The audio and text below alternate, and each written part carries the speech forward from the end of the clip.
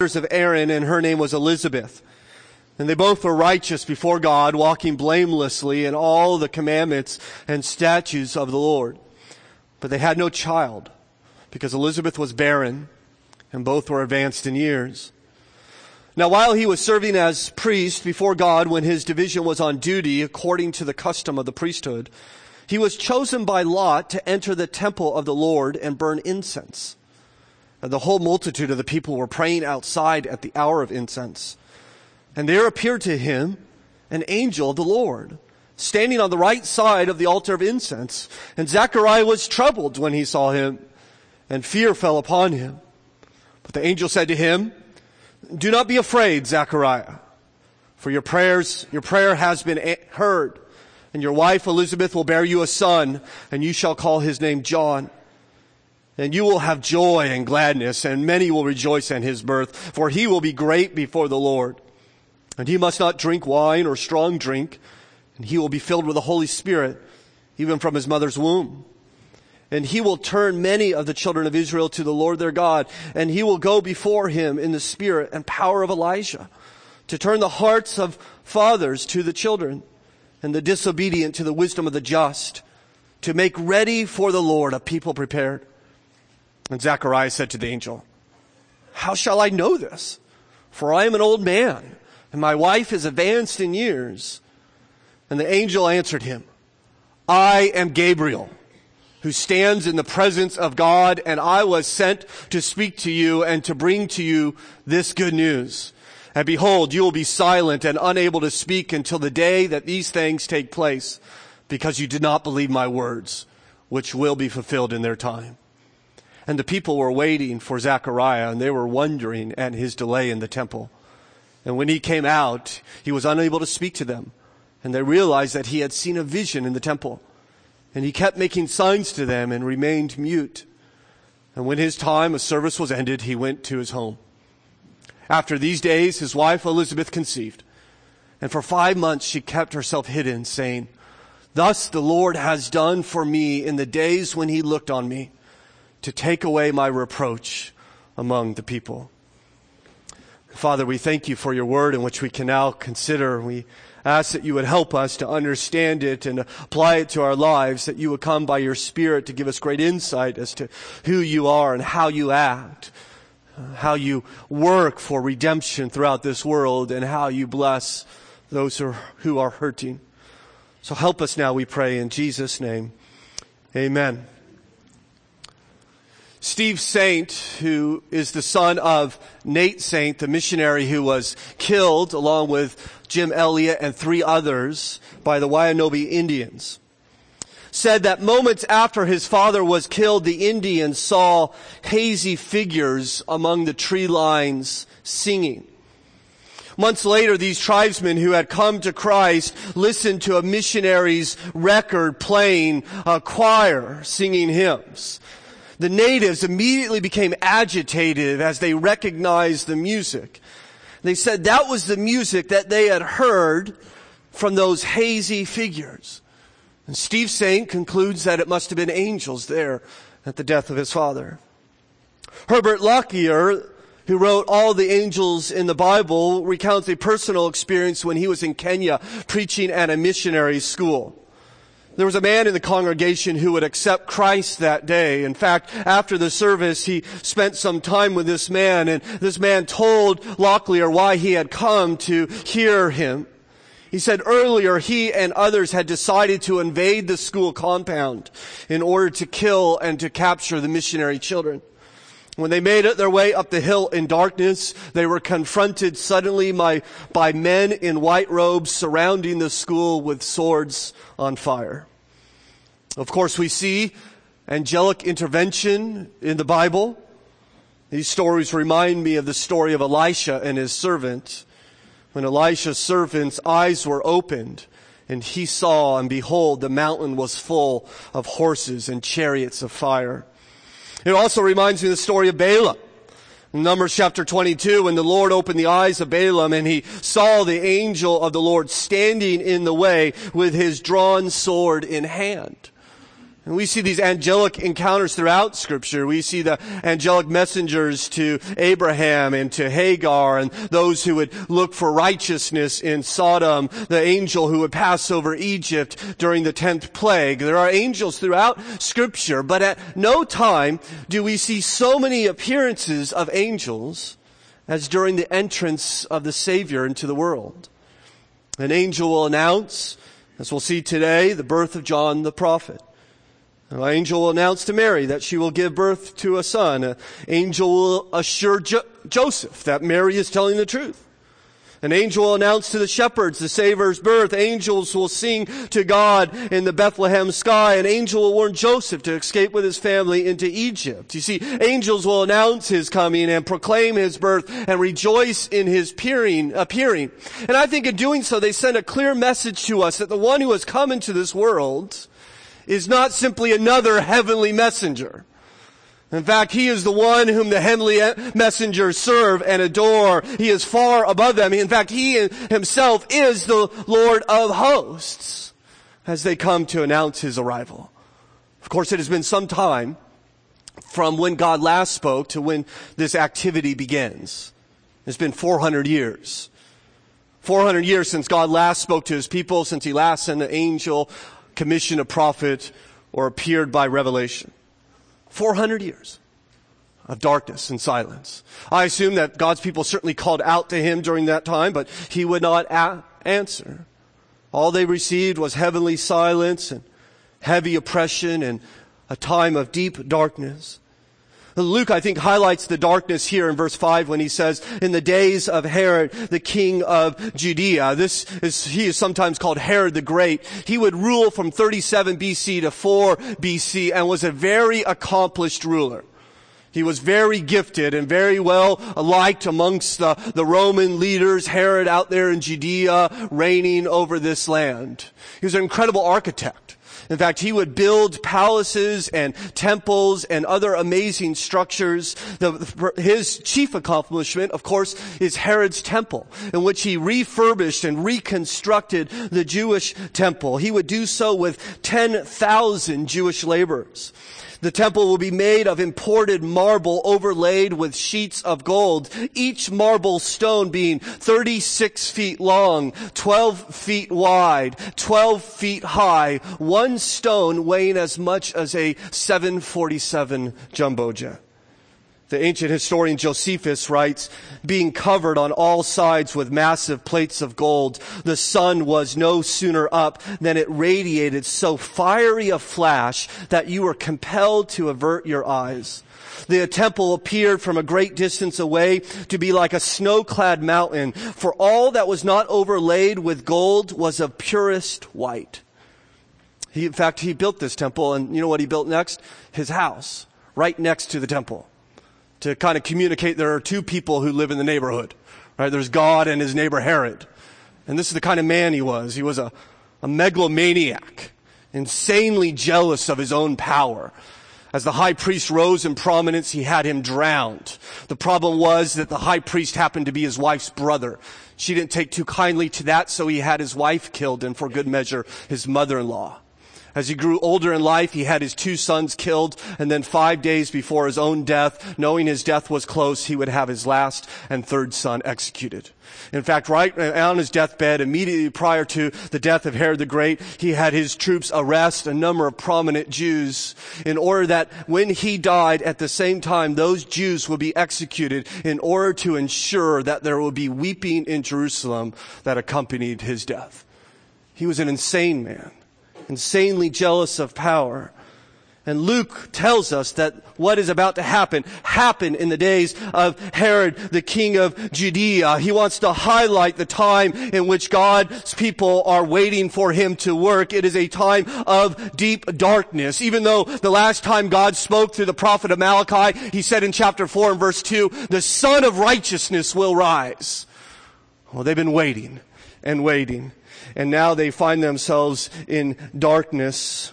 But we find here in this story that the sun is about to rise. In fact, Zechariah, who we'll read about in a moment, will sing a song later in chapter 1. Note verse 78 of Luke 71, in which he, evidently aware of Malachi's prophecy, says, because of the tender mercy of our God, whereby the sunrise shall visit us from on high. He's referring to the Savior who's coming. He is the sunrise of righteousness that God is bringing upon us. But before he does, before the Savior comes, God will send a forerunner, a prophet, one to prepare the people for him. And he's going to do it in a miraculous way. God could have certainly called a scribe or a priest into the office of a prophet, like he did with Jeremiah and Ezekiel and Isaiah and many others. But the Savior was too important just to get another prophet to announce his coming. And so God is going to act in this majestic and marvelous and miraculous way in order to bring forth one who is truly unique in order to prepare God's people for the coming Savior. We speak, of course, of John the baptizer or John the prophet. And in this announcement of his birth, of his conception, we see God's power in a miraculous birth. I want you to understand the power of God as we look at this text. You notice again, verse 5 says, in the day of Herod, king of Judea, there was a priest named Zechariah of the division of Abijah. And he had a wife from the daughters of Aaron, and her name was Elizabeth. There's a good contrast there in verse 5. We go from Herod the Great to Zechariah the nobody. And he even mentions his wife, Mrs. Nobody. Right? Not important at all. They're not of the elite priesthood. They're just of the division of Abijah. He would live far away from Jerusalem. He's of no significance whatsoever. He's just one of the 24 divisions of the priests. David would divide the priesthood into 24 divisions based upon the 24 grandsons of Aaron. One of those grandsons named Abijah, of which Zechariah belonged to that tribe, to that division. And so here he is. He's working in Jerusalem. These 24 divisions would take turns in working the temple. And you would spend 2 weeks there working in the temple, and then the rest of the time you would go back home where you make your living. And so we come to this time when it's Zechariah's division who's now working at the temple. And one of the things that they do in the temple is that, before we get there, you notice there's actually a description of Zechariah here in verse 6. And they were both righteous before God, walking blamelessly in all the commandments and the statutes of the Lord. And so he may be a nobody and his wife may be a nobody, but they were righteous before God. No one else maybe take note of them, but God certainly took note of them. In fact, I don't know if you saw in verse 5 that Elizabeth is from the daughters of Aaron. That means her daddy was a priest and her granddaddy was a priest and her brothers are priests and her uncles are priests. And she takes her faith very seriously along with Zechariah, and they're faithfully serving God. We'll see in a moment that they're older people. The picture in my mind is like a old country pastor pastoring a main street church in the middle of nowhere. He and his wife faithfully serving year after year after year, perhaps approaching the age of retirement, righteously following God. He says in verse 6 that they're blameless. Doesn't mean they're perfect. It means they're not open to accusation. They're not open to scandal. They just want to serve God. They are righteous and blameless. But they're probably not righteous and blameless in the sight of men. For you know, somewhat shockingly, at least to the original readers, verse 7, but they had no child because Elizabeth was barren and both were advanced in years. We expect to read this righteous and blameless couple had 9 kids. Or that the God prospered them and blessed their home abundantly. But that's not what we read. We read that they are childless. They're unable to have kids. They are missing the gift of children. And there's great sadness in there. There's great sadness for them. We've celebrated that gift today, haven't we? We rejoice that God gives life and gives children. And children, despite what culture say, are blessings to families. But Zechariah and Elizabeth, they had no such blessing. They had no child, and many people struggle with this and know the pain and the sadness it is to not have a child. But let me suggest to you that their pain is compounded. Because not only do they not have the gift of the child, they have to bear the shame that was associated with childlessness in that culture. You see, one who is childless is assumed to be under a curse from God, under some type of judgment from God. Elizabeth later will refer to her childlessness as my reproach. And so there was undoubtedly an assumption that something was wrong with them. They were married as teens, and 1 year later, no child. Another year later, no child. And 5 years down the line, no child. And people began to wonder what their sin is. I wonder what's going on inside that home. In fact, there are 7 types of people, according to the ancient Jewish rabbis, who are not expected to be close to God. One of those types was a Jew whose wife had no child. You could actually legally divorce her. It was a shame that's associated with it. And then you compound that with the insecurity of it, because they didn't have 401ks and Social Security. You know their retirement plan? Have lots of kids. And then we get old, our kids take care of us. Well, they didn't have that. And then all of this is being compounded as Luke kind of paints this picture of this childless couple, plus the suggestion that it's most likely their fault. And then you see at the end of verse 7, and they are both advanced in years, they're older, their hope is gone. And so Luke here just sets the scene for us. And now we pick up Zechariah serving in Jerusalem with his division. Verse 8. Now while he was serving as a priest before God when his division was on duty, his division would have been about 1,000 priests, maybe 750. If you have 1,000 priests serving for 2 weeks, how do you decide who gets to go into the temple and burn incense? Well, you cast lots. As we see in verse 9, according to the custom of the priesthood, he was chosen by lot to enter the temple of the Lord and burn incense. This would be the highest honor that a priest would ever have. You would do this once in your lifetime, and many priests never had the chance to do it. You would actually enter the temple while everyone else would stay outside. You would draw as close to God as anyone can other than the high priest. And here's Zechariah, who's perhaps been a priest for 30, 40, maybe 50 years. And he comes down for his 2 weeks of service, and they cast lots. And every time his name is not called, and he goes home every time. And Elizabeth said, did he get to go in this time? No, not this time. No, not this. It's like gym class, never getting picked, right? He's just loser, loser, loser. He never gets to go in. And perhaps his hope of this great privilege is almost lost. And one time in his old age, he hears his name. Zechariah is chosen. And so he is able to enter on this big and wonderful day to burn incense, as verse 9 tells us. This will be a picture of the prayers of God's people being offered to God. As the incense rises, it symbolizes the prayers of God's people worshiping him. While God's people prayed outside, note verse 10, and the whole multitude of the people were praying outside at the hour of incense. Now, kind of picture this, what this must have been like.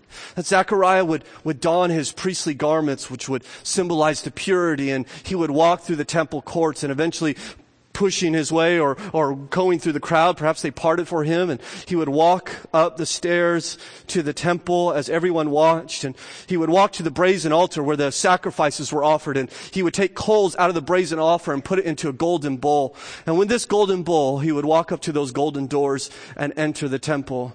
The doors would be shut behind him as he stood alone in a room 60 feet by 30 feet wide. To his right would be a table of the showbread. To his left, the golden lampstand, and flickering in that candlelight, which gave the only light in this massive room, was a 60-foot veil. Embroidered upon it 2 giant cherubim from gold and purple and blue and scarlet, guarding the entrance to God. Down at the bottom of that veil, right at the other end of the holy place, was the golden horned altar of incense. It would be glistening there in the candlelight. And there Zechariah stands alone in this dim room while all the people outside are praying. In fact, as soon as he would enter, a gong would have been struck, which would have been heard all over Jerusalem as a symbol that it is a signified time to stop your work, to get on your knees and bow. And a powerful quiet would come over this bustling city as this man stood in this very large and dim room. He would immediately walk up to the altar, and he would take the coals out of the bowl and pour them out onto the altar there, spreading them out, waiting for another signal. When that signal would happen, it meant outside the temple a lamb was being sacrificed. And when that symbol was heard, he would pour out the incense upon the coals. And so can you imagine him, Zechariah, with these kind of old trembling hands and his heart pounding as he lifts the incense, listening for the signal, and then slowly pouring the incense over the hot coals and immediately hissing and crackling as a huge column of smoke would ascend right before him, and the smell of frankincense would fill the temple, the aroma swirling around him. Perhaps he looks up and watches the cloud of incense ascend to the ceiling, signifying the prayers of God's people ascending to him in heaven, perhaps even uttering one last prayer. And it's at that time he realizes he's not alone. There is someone there with him, and it is not another priest. Notice verse 11. And there appeared to him an angel of the Lord standing on the right side of the altar of incense. He looks down there, and perhaps 3 feet in front of him, he sees an angel. Not a vision, but an angel standing right there. And he was not happy about it. Now you notice verse 12. And Zechariah was troubled when he saw him, and fear fell upon him. He was panicked. He was terrified. He's overwhelmed, like Daniel at the riverside, or the women at the tomb, or John on the island of Patmos. They're all fearful when an angel appears to them. When you see someone who belongs to another world, fear comes upon you, evidently. It's interesting to me that this fascination with angels in our culture, and it seems to be much too flippant, much too casual. I read recently that there is a study that 70% of Americans believe in angels, which I think is pretty good. Somewhat troubling is that 32% of Americans have said they have encountered an angel. And the study went on to explain, well, what was that encounter like? And many people said, well, the angel came to give me a message from God. Some people said that the angel shows up when I'm lost to give me directions. Another said that, in fact, several people said angels help them find parking places, which I got to think has got to be the worst job. I mean, you got to think, come on, parking duty again? Still, one woman said an angel showed up to help her bake a chicken casserole. And still another lady said that an angel came to help her lose weight. She even wrote a book about it called The Angel's Little Dieting Book, which I forbid you from buying. Right? See, when I read the Bible, I seem to get a different message.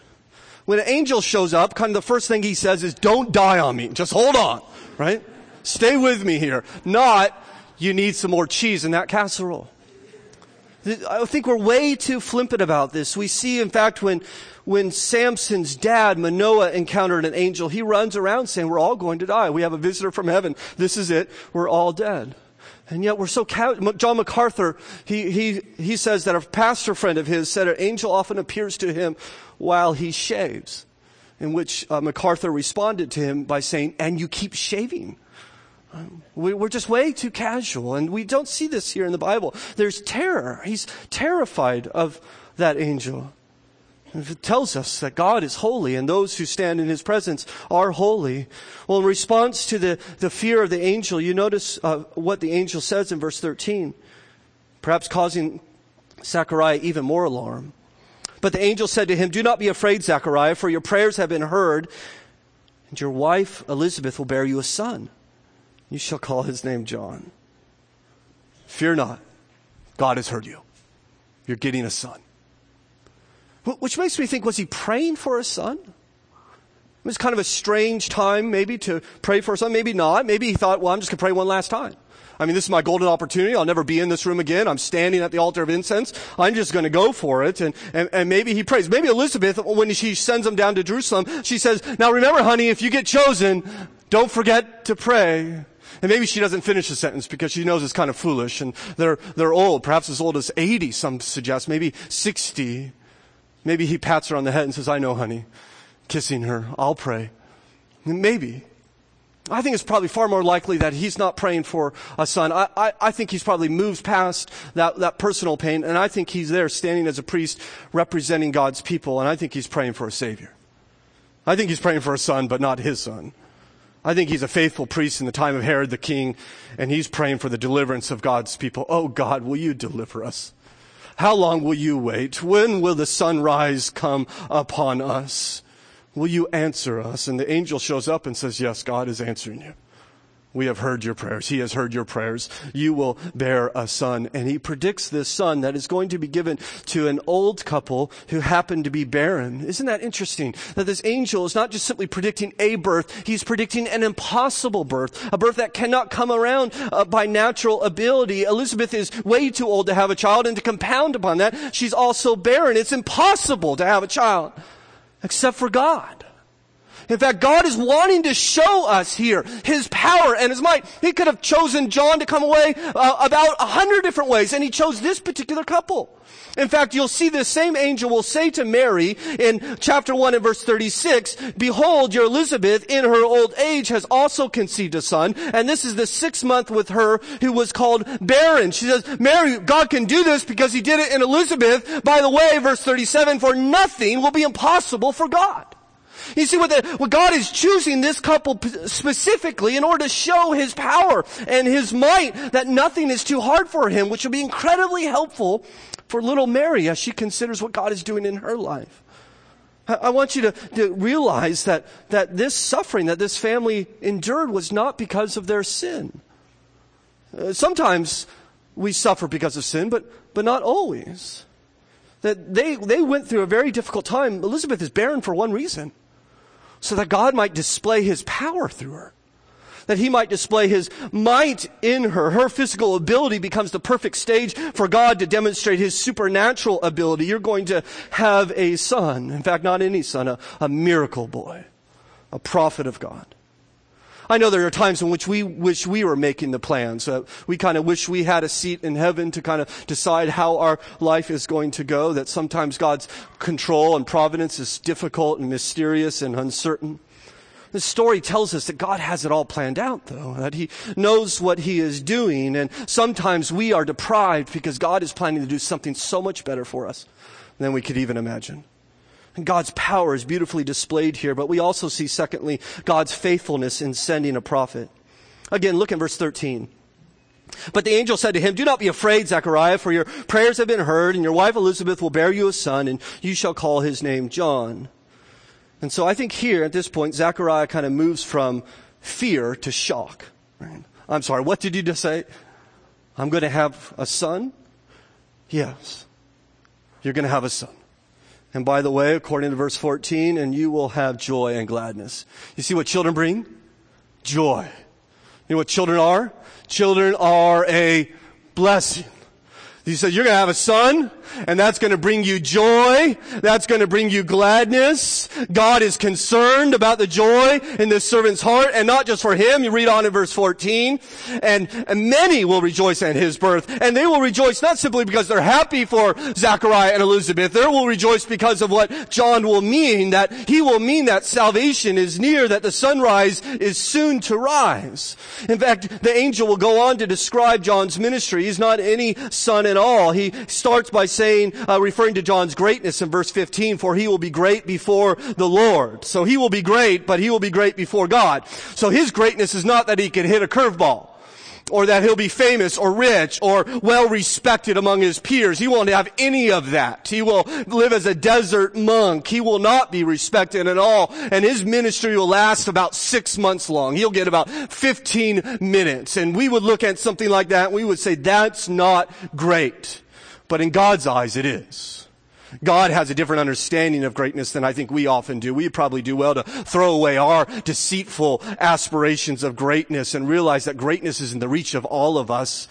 Greatness that is recognized by angels and God Himself. I think this is what we want for ourselves, for our children. Don't we want this for our kids? Not beauty and riches or fame and esteem. We want things that are 1,000 times greater. Namely, the grace of God upon themselves if they seek after Him. John will be great. Notice also he speaks of John's devotion.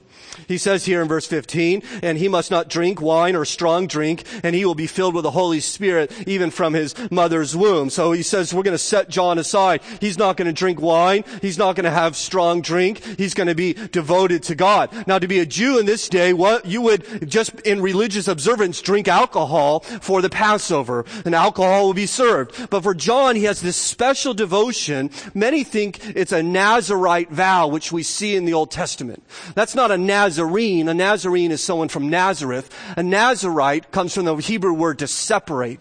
And so John, like Samson was supposed to, or like Samuel did for a while, takes this vow upon him, perhaps for life, that he will not drink, be under the influence of alcohol. Rather, you notice he is going to be under the influence of the Holy Spirit. He says the Holy Spirit is going to come and influence him, going to come and rule in his life, because he's going to have an incredible mission. You notice when the Holy Spirit's going to come upon him? Even from his mother's womb. Holy Spirit, unlike anything else we've ever seen, is going to come and begin to work in John's life before he's born. The reason is he's going to begin his ministry before he's born, as we'll see in the coming weeks. There's incredible, extraordinary power of God as this man is devoted to God. And by the way, I don't know how to read that understanding that the Spirit will come and begin to influence John from his mother's womb without seeing that God is, in every sense of the word, pro-life. He is in favor of life. And the child in the womb is alive, able to be influenced by the Spirit of God. And I'm not being political here. This is just the Bible. And God is going to fill him with the Spirit even from that point. And you notice he goes on and explains John's mission. Verse 16. And he will turn many of the children of Israel to the Lord their God. He's a prophet. He's going to begin to bring this national repentance. Come back to God. Return to your God, that you might be ready for him when he comes. And many will come to God through John's ministry. He will proclaim that salvation is about to come. Forgiveness of sins is about to come. In fact, his ministry is going to impact families. Note verse 17. And he will go before him. That he will forerun. He will go before the Lord in the spirit and power of Elijah to turn the hearts of fathers to children. What an extraordinary statement. That he is not, when people come to the Lord, when people turn back to the Lord, you know what? That begins to impact their relationships in their homes.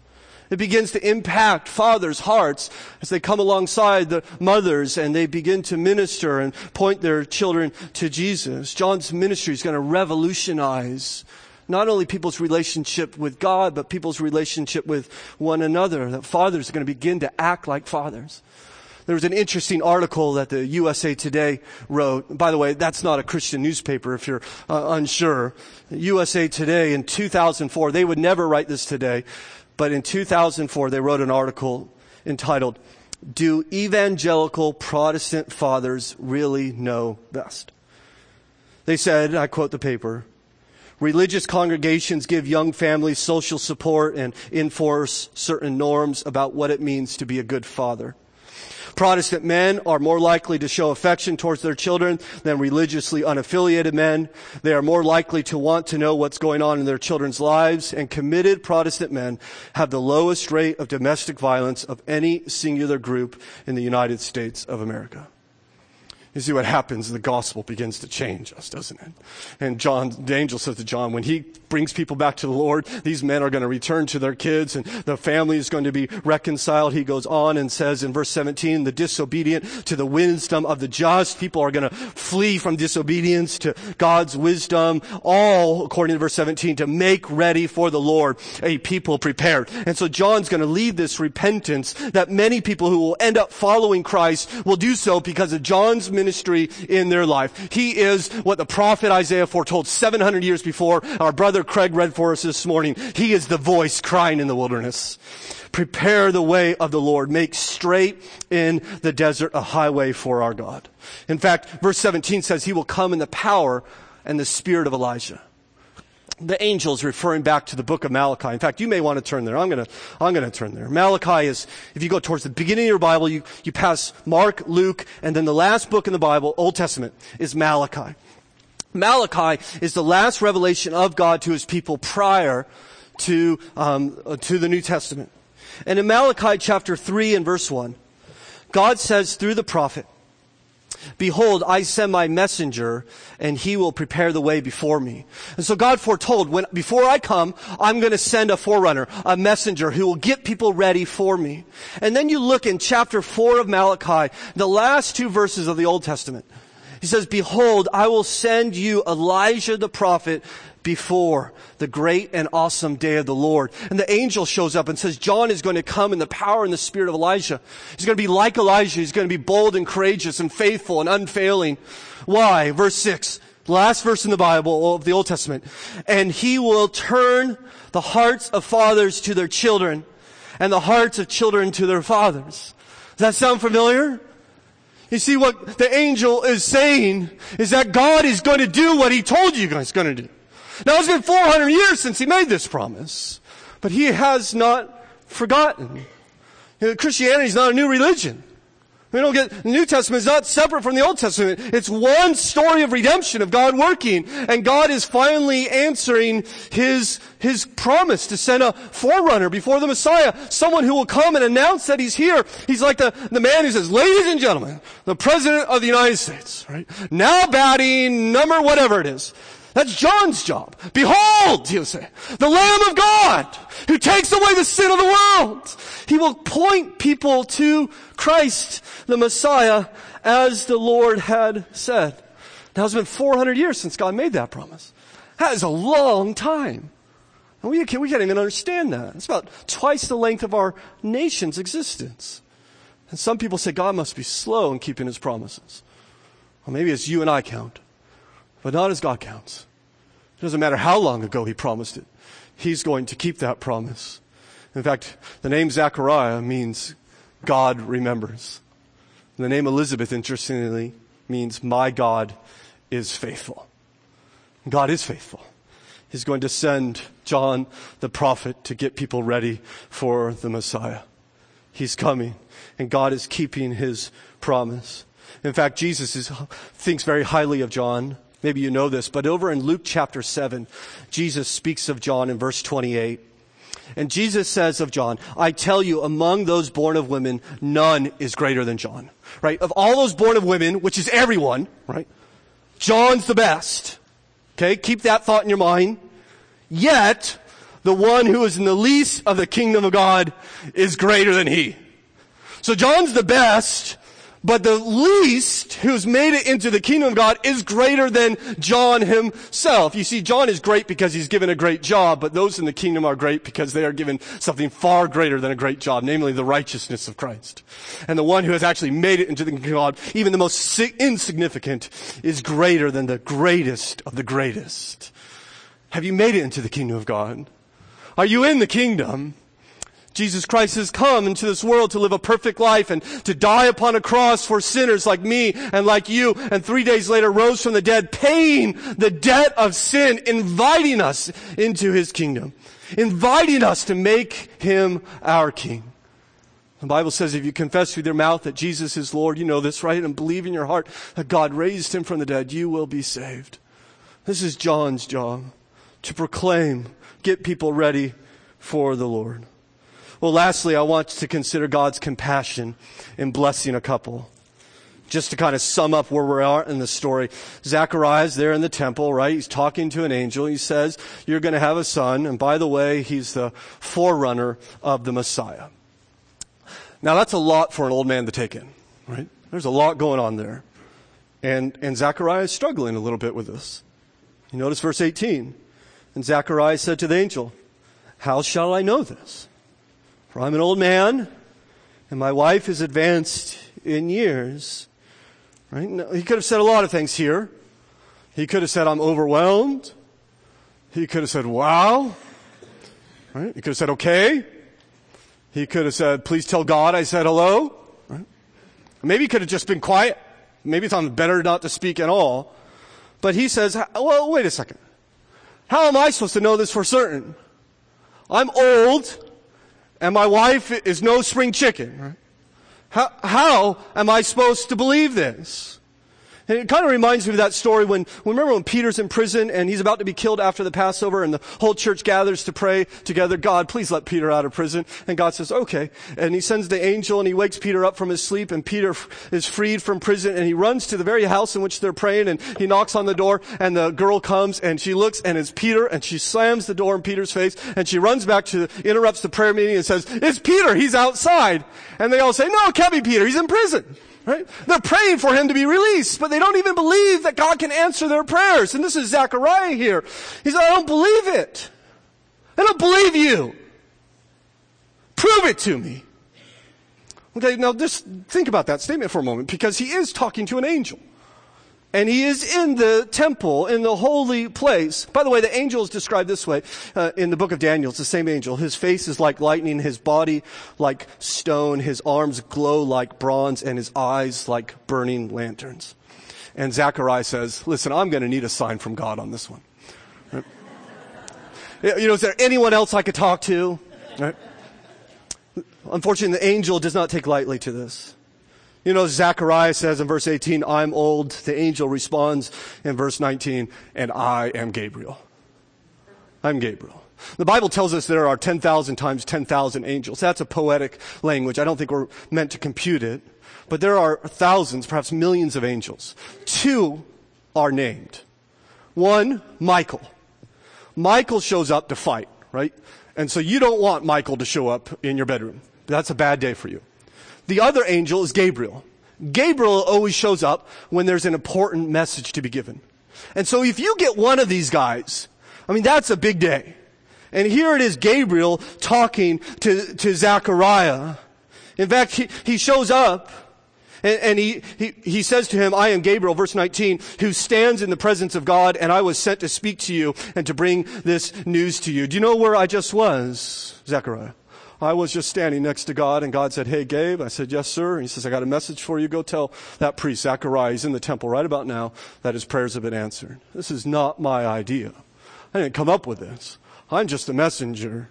And I have come to bring you this good news, to bring you literally this gospel. In fact, you want a sign, I'll give you a sign. Verse 20, and behold, you will be silent and unable to speak until the days that these things take place, because you did not believe my words, which will be filled in their time. Right, you're going to be quiet now. You don't need to talk anymore. You just need to go to your room and think about what you said. Right? This is like a 9-month timeout for Zechariah. Right? In fact, he's not only made mute, he's made deaf. We'll learn that later in Luke chapter 1. They had to make signs to him to communicate to him. Verse 62 of chapter 1 tells us he's mute and he's deaf. Now, can you imagine? Your whole life you've been speaking for God, and finally God shows up after 400 years to speak, and he speaks through an angel to you, and you can't even tell anyone about it. You can't even listen to their questions. You can't give this incredible story. You can't go home and say, hey honey, guess what happened to me when I was at work today? Right? And he's mute. He can't say what God has done. And the angel makes him mute. I think oftentimes, by the way, that you and I act like Zechariah, even though we're not mute. We pretend as we are, and we have incredible news to share, and yet we keep it to ourselves.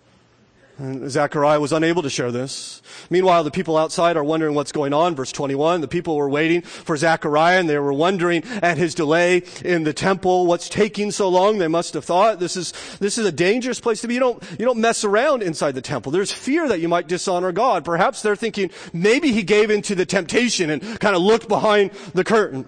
And maybe he's not coming out. They begin to wonder what's going on. And finally, he does appear, according to verse 22. And when he came out, he was unable to speak to them. And they realized that he had seen a vision in the temple. And he kept making signs to them and remained mute. So I don't know if he's doing the mime or how he's trying to communicate this to them as he makes these signs. He's supposed to give the blessing, the Aaronic blessing for number 6. And he comes out and opens his mouth, and nothing comes out.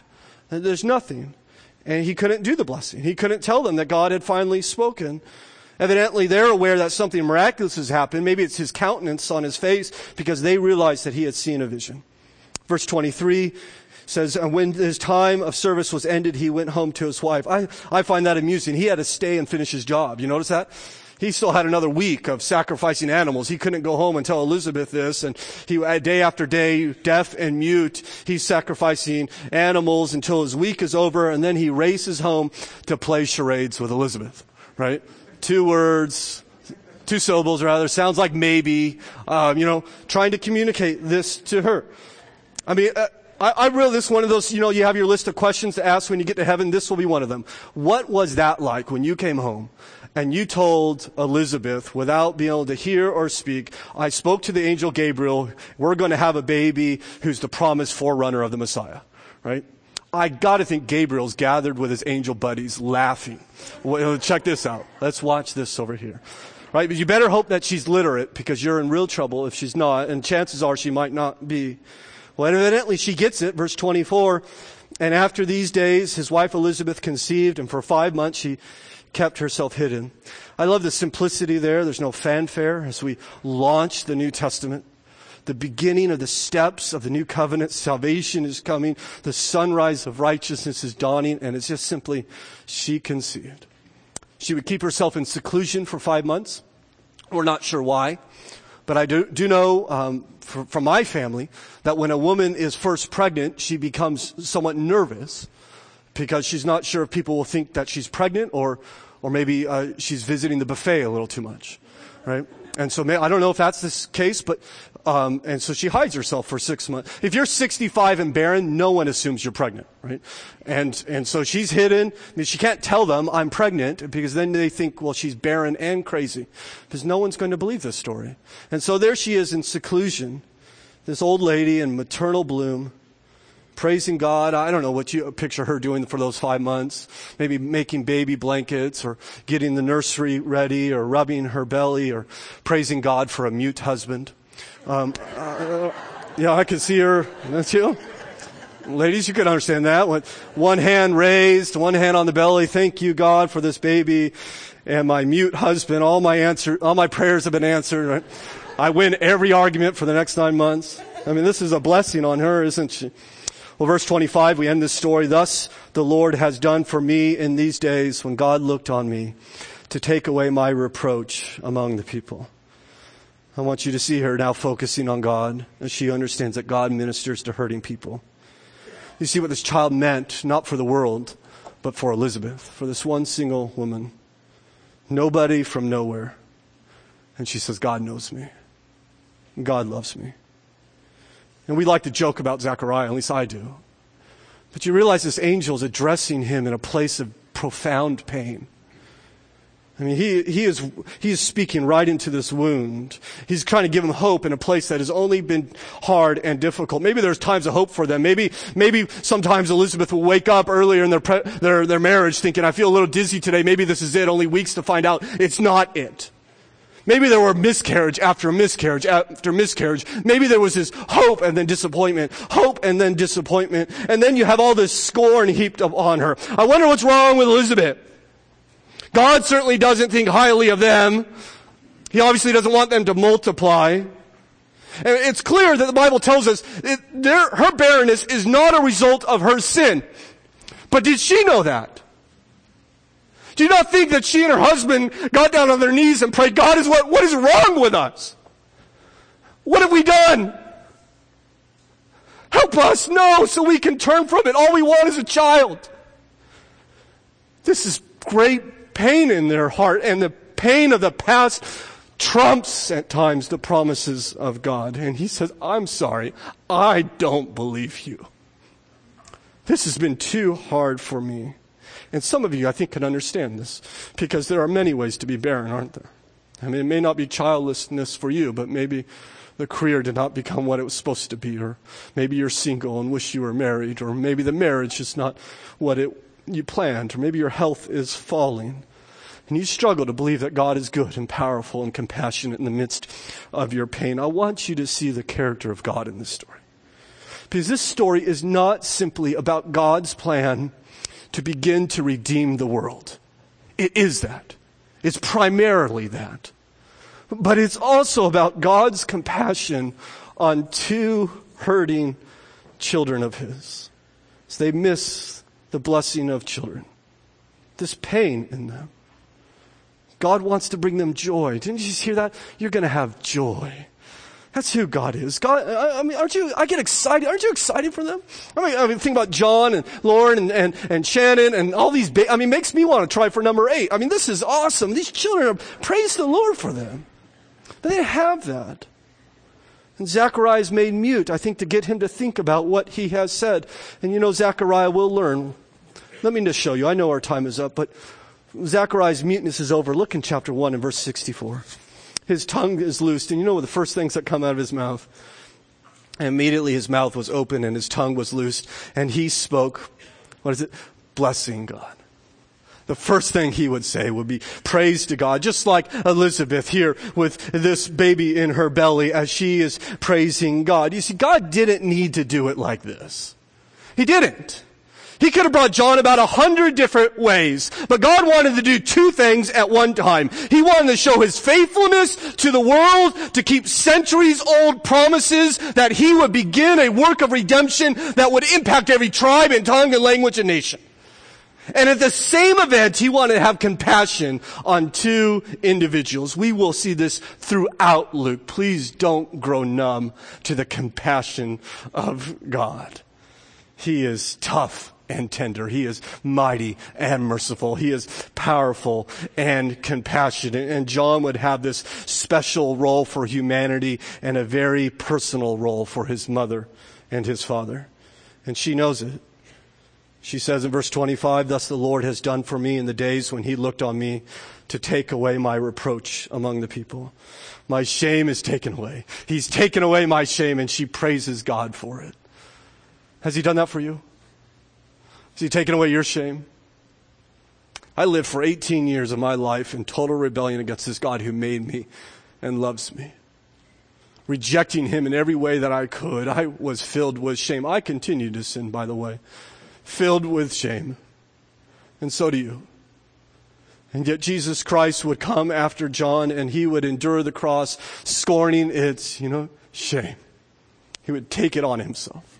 He would take all my shame off me and he would place it upon himself. And there he would die, bearing the wrath of God for sinners who would trust in him. He wants to lift your shame off you. He would take your shame on himself right now that you might know him, that you might praise him.